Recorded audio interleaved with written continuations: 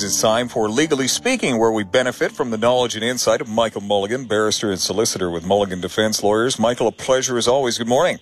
Yeah, good morning. Great to be here. I would suspect that much of the world was watching the case involving Meng Wanzhou yesterday, a decision being released by a court here in the province of British Columbia. And as you have helpfully described, the Minister of Justice not off the hook. How does this all fit together? Indeed. So there were a number of things which I think were important about the decision yesterday. But I think the first thing to appreciate is that in Canada, the decision about whether you're going to extradite somebody to another country to face trial there is not a decision which is made solely by a court. And Associate Chief Justice Holmes made that clear. She's an experienced person dealing with criminal matters, and her decision is entitled Ruling on Double Criminality, and that's what that is. In Canada, the decision about whether to extradite somebody has some elements of the decision that are made by a court. For example, this double criminality decision, which we'll get into in a moment. And then another assessment as to whether a person could be convicted on the evidence presented by the requesting state. But ultimately, there is a political decision to be made because the Minister of Justice needs to decide, are you going to actually extradite the person? And so that's why the Minister of Justice, Mr. Lametti, is not off the hook. I'm sure from his perspective, watching this, had the judge decided that the charge for which the United States was seeking Ms. Meng's extradition didn't meet that threshold, well, that would have been the end of the matter, and off she would have gone. So the decision yesterday doesn't mean that she goes back automatically. It simply means that this part of the test for extradition has been met. Now, the other thing which was interesting about the decision that came out yesterday is that it gave us some more insight into what exactly is she alleged to have done. You know, why is the United States asking that she be extradited there to face trial? And that has been, to this point, a little bit obscure, and we've got some additional details about that in the decision. Now, the underlying allegation is that Ms. Meng, on behalf of Huawei, the large Chinese telecommunications company, arranged for a very large loan from a consortium of international banks to the tune of $1.5 billion between about 2013 and 2015. And at that time, and still, the United States has a host of restrictions on business being done with Iran.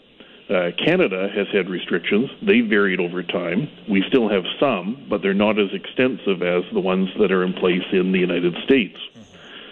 Huawei established a subsidiary in Iran called Skycom, which originally they owned all of it, and Ms. Meng was on the board of directors.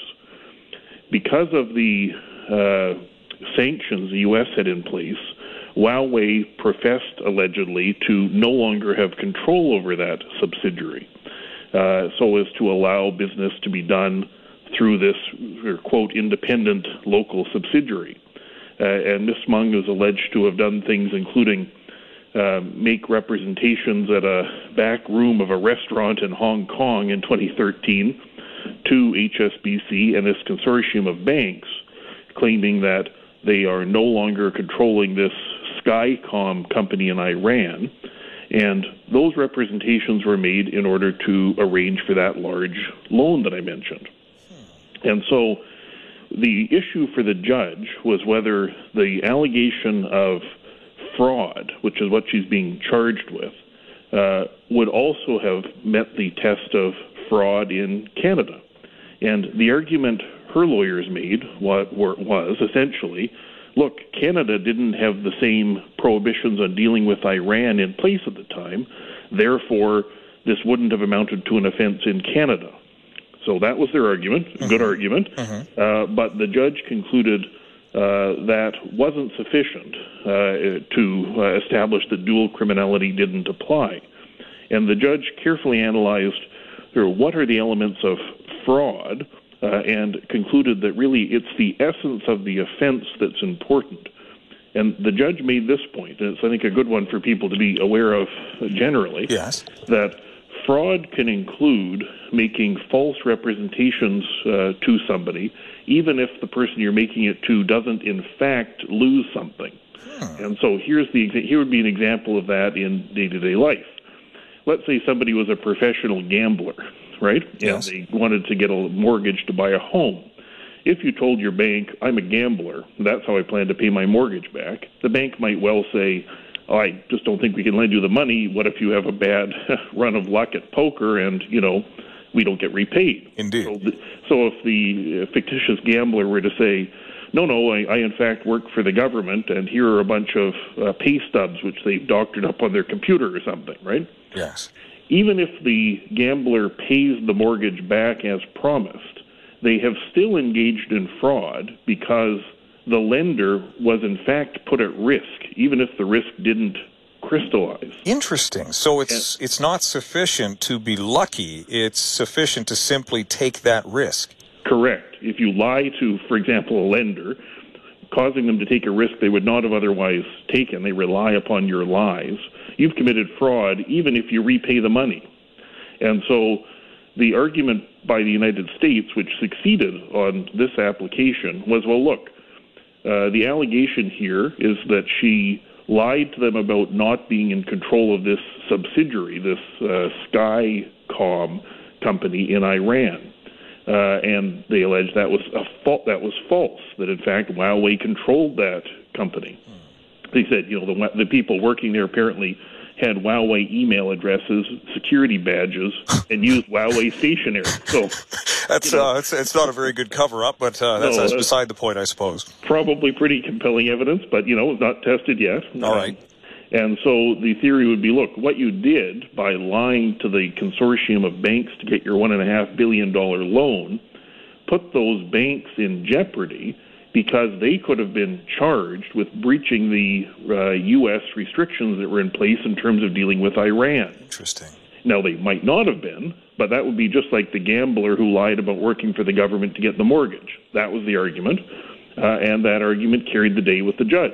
And so the judge concluded that these allegations do meet that test of dual criminality, even though a Canadian bank, for example, if you went and told a Canadian bank, no, I don't control that subsidiary, you really wouldn't have been putting them in any jeopardy at all because Canada didn't have any prohibitions on dealing with Iran. And so that's how the defense tried to analyze that issue of dual criminality, but the judge didn't accept it here. And so that means the case carries on. It doesn't mean that she's immediately sent off to face trial in the United States. She's got other arguments to make in court. One of the arguments is an argument she's making, some abuse of process argument, and she's also going to make an argument about whether the evidence alleged, if accepted, could lead to a conviction. Those are both things that a court will deal with. But even then, it's over to the Minister of Justice, and the decision for the minister is, do you want to actually extradite this person? Now, there are a whole bunch of things that might go into that political calculation.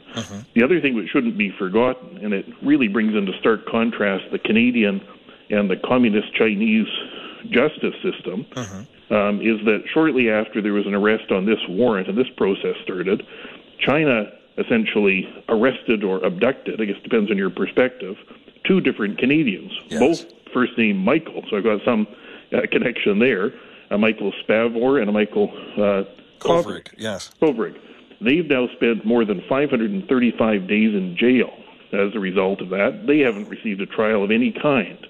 They're sitting in a Chinese prison.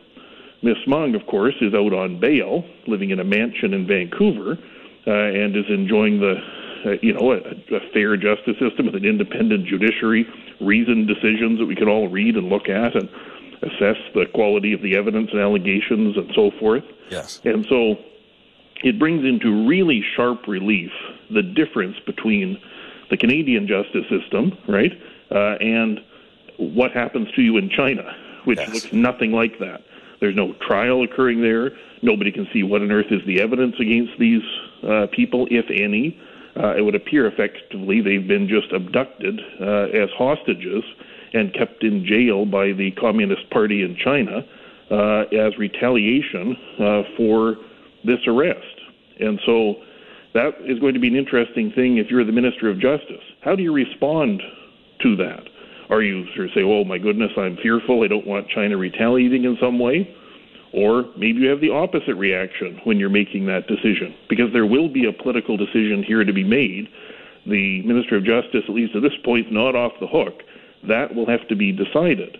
And you're dealing with a regime in China that it behaves in that fashion. And so I can tell you, if you were dealing with something other than some state actor, if you had a couple of people taken hostage, effectively, by some organization, you can imagine what that response would be to that. Yeah. So that's what's gone on. We can now see, what is she alleged to have done? Anyone's free to read the judgment and assess how the judge came to her decision. But on the other hand, you've got a completely opaque process whereby the Chinese government has just taken 2 Canadians and put them in prison, hoping to leverage something out of the government of Canada. So people have to think carefully about how do you want to respond to that, and how do you want to be dealing with a country that behaves in that fashion. That appears to be pretty outrageous conduct. Yes. And we need to, of course, there may be economic and other considerations, but that at its core is how China behaves. And so that is pretty unsatisfactory conduct, and perhaps we ought to have considerations when dealing with the Communist Party in China that go beyond, how much pork can we sell to them if they're going to behave in that fashion. My pronunciation might be off here because I learned this phrase from a book, but it's fiat justitia ruit caelum, let be done justice, though the heavens fall. I should hope that applies in this case. Yes, I have no doubt that the Associate Chief Justice Holmes is doing her duty. You can read her reasons. It's transparent, clear, right? Somebody might have a different view of it. Maybe there'll be an appeal. Who knows? But her decision is a reasoned and transparent one. We can all look at it. We can see it. We can assess it, critique it. That's what we have in Canada as opposed to China. Now, as I said, though, this process is not simply legal. Ultimately, I mean, one of the arguments made was, well, look, what if there's some completely, odious law in another country? For example, sort of one of the arguments made was, well, what if the alleged fraud had to do with, let's say, a person being kept as a slave in another country, right? Interesting. Would you really just say, well, that's fine, we're going to extradite the person there? And the judge made the point that, well, look, the decision for the minister at the end of the day includes an assessment as to whether it would be unjust or oppressive, having regard to all of the relevant circumstances, to extradite the person to the other country. And so not all of this is a decision the court has to make, and she's very clear about that, right? Some of those judgment calls about values and so on are judgment calls for the minister to make, not the court to make. The court will make determinations about things like, does this amount to double criminality, right? Could there be a conviction on the evidence that's presented? Those are legitimate legal questions. Court will answer them. But those big policy questions like, what do you want to do here, Minister, should take quite properly into account other things, right? You've got, for example, Donald Trump shooting his mouth off about this case, saying, oh, maybe I could intervene if that would help in some trade negotiation. So perhaps, if you're the Minister of Justice, that's something you take into account, even though it might not have a legal effect in the sort of realm of what the court decides. You could have a Minister of Justice say, well, look, I think this might be being done for some improper purpose, or I don't like the justice system being used as a, bargaining chip in some way. I'm not extraditing the person. Thanks so much. And that's quite properly a decision for the Minister of Justice. They've got much broader discretion. The court is charged with making these legal determinations, and those policy decisions are political. Yes. And that's broadly how the justice system works in all sorts of things, right? For Parliament to decide what's going to be the law and what the penalties will, range of penalties will be, this sort of thing. And the court is going to, within constitutional restraints, interpret that and apply it. And so here the court makes clear that, they're not in charge of those decisions. That will be a decision for the minister. And so, you can see so far Canada's been able to say, well, look, this is before the courts. We're allowing the court to deal with that. This is not a political matter. And that's true. But if all of the legal tests are met, it then becomes a political matter. And we'll need to take into account, and the minister will need to take into account, what about that Donald Trump character? Yes. What about the people that China's holding in prison for hundreds of days without trial? Yes. What are you doing here? And so, it may well be that I'm sure the minister is going to be paying careful attention to the next couple of arguments in court to see whether he gets let off the hook. But so far, no such luck for him. It is probably beneficial at this point to reflect on the reality that we are caught in a fight between the world's two superpowers at the moment, if we can still use that term. And while it's all well and good to say, let justice be done though the heavens fall, if the heavens ever actually did fall and destroy the justice system itself, it seems that the result would be less satisfactory because there would be no justice system and ergo no justice. It's a paradox. Well, the justice system is going to do its job. Yeah. Chief Justice, Associate Chief Justice Holmes is going to give you a legal decision. Yeah. We just got one the other day. Yeah. If it's appealed, the Court of Appeal will produce a legal decision. Yeah. Those decisions about things like, what about the impact on trade and what do you want to do with the relationship with the U.S. and all those things, those aren't really decisions for the court. Okay. It's not an appropriate kind of decisions for a court to make. Courts are going to make rational, legal decisions with reasons. Those kind of decisions like what do you want to do to placate the tweeting president, or what do you want to do to placate the Communist Party in China so as to be able to sell them more farm produce or let the hostages out of jail, right? Those are political decisions, not decisions for Associate Chief Justice Holmes. Yes. She happily doesn't have to make the call about, how do we weigh up the political relationship with the Communist Party versus the, political realities with Donald Trump. That's something for the Minister of Justice, not the court, and that's why this decision ultimately is not for the court. It decides the legal issues, political issue. Good luck, Minister of Justice. Indeed. The minister shall need it. Michael, thank you for helping us understand these complicated matters. We're a little late for our first break, so we'll take that now. We'll return in just a moment as Legally Speaking continues on CFAX 1070. On the air here at CFAX 1070 with Legally Speaking, Michael Mulligan with Mulligan Defense Lawyers. Michael, I feel I must apologize. I neglected to take our first break on time. We have 3.5 minutes left in today's segment and more material than we could satisfactorily cover in that time. What would you like to cover? I think I could probably sum up the case involving Google in that time. All right. The interesting one. So this is a case where there was a law firm that got apparently a bad review left on Google Maps. And the law firm, interestingly, has decided to sue both Google and the unknown John or Jane Doe who allegedly left this review. Sort of all they have is the account name. And so there is an application brought to require Google to identify the person who left the bad review on Google Maps. And there is, in fact, a legal process to compel that to happen. And the type of order, I think, is a great name. It's called a Norwich order, which would be a order compelling one person who's being sued to turn over information about who the other unknown person is that you're trying to sue.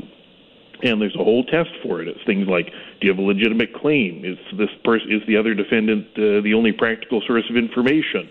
And then ultimately a few other things. And then is it in the interest of justice to do that?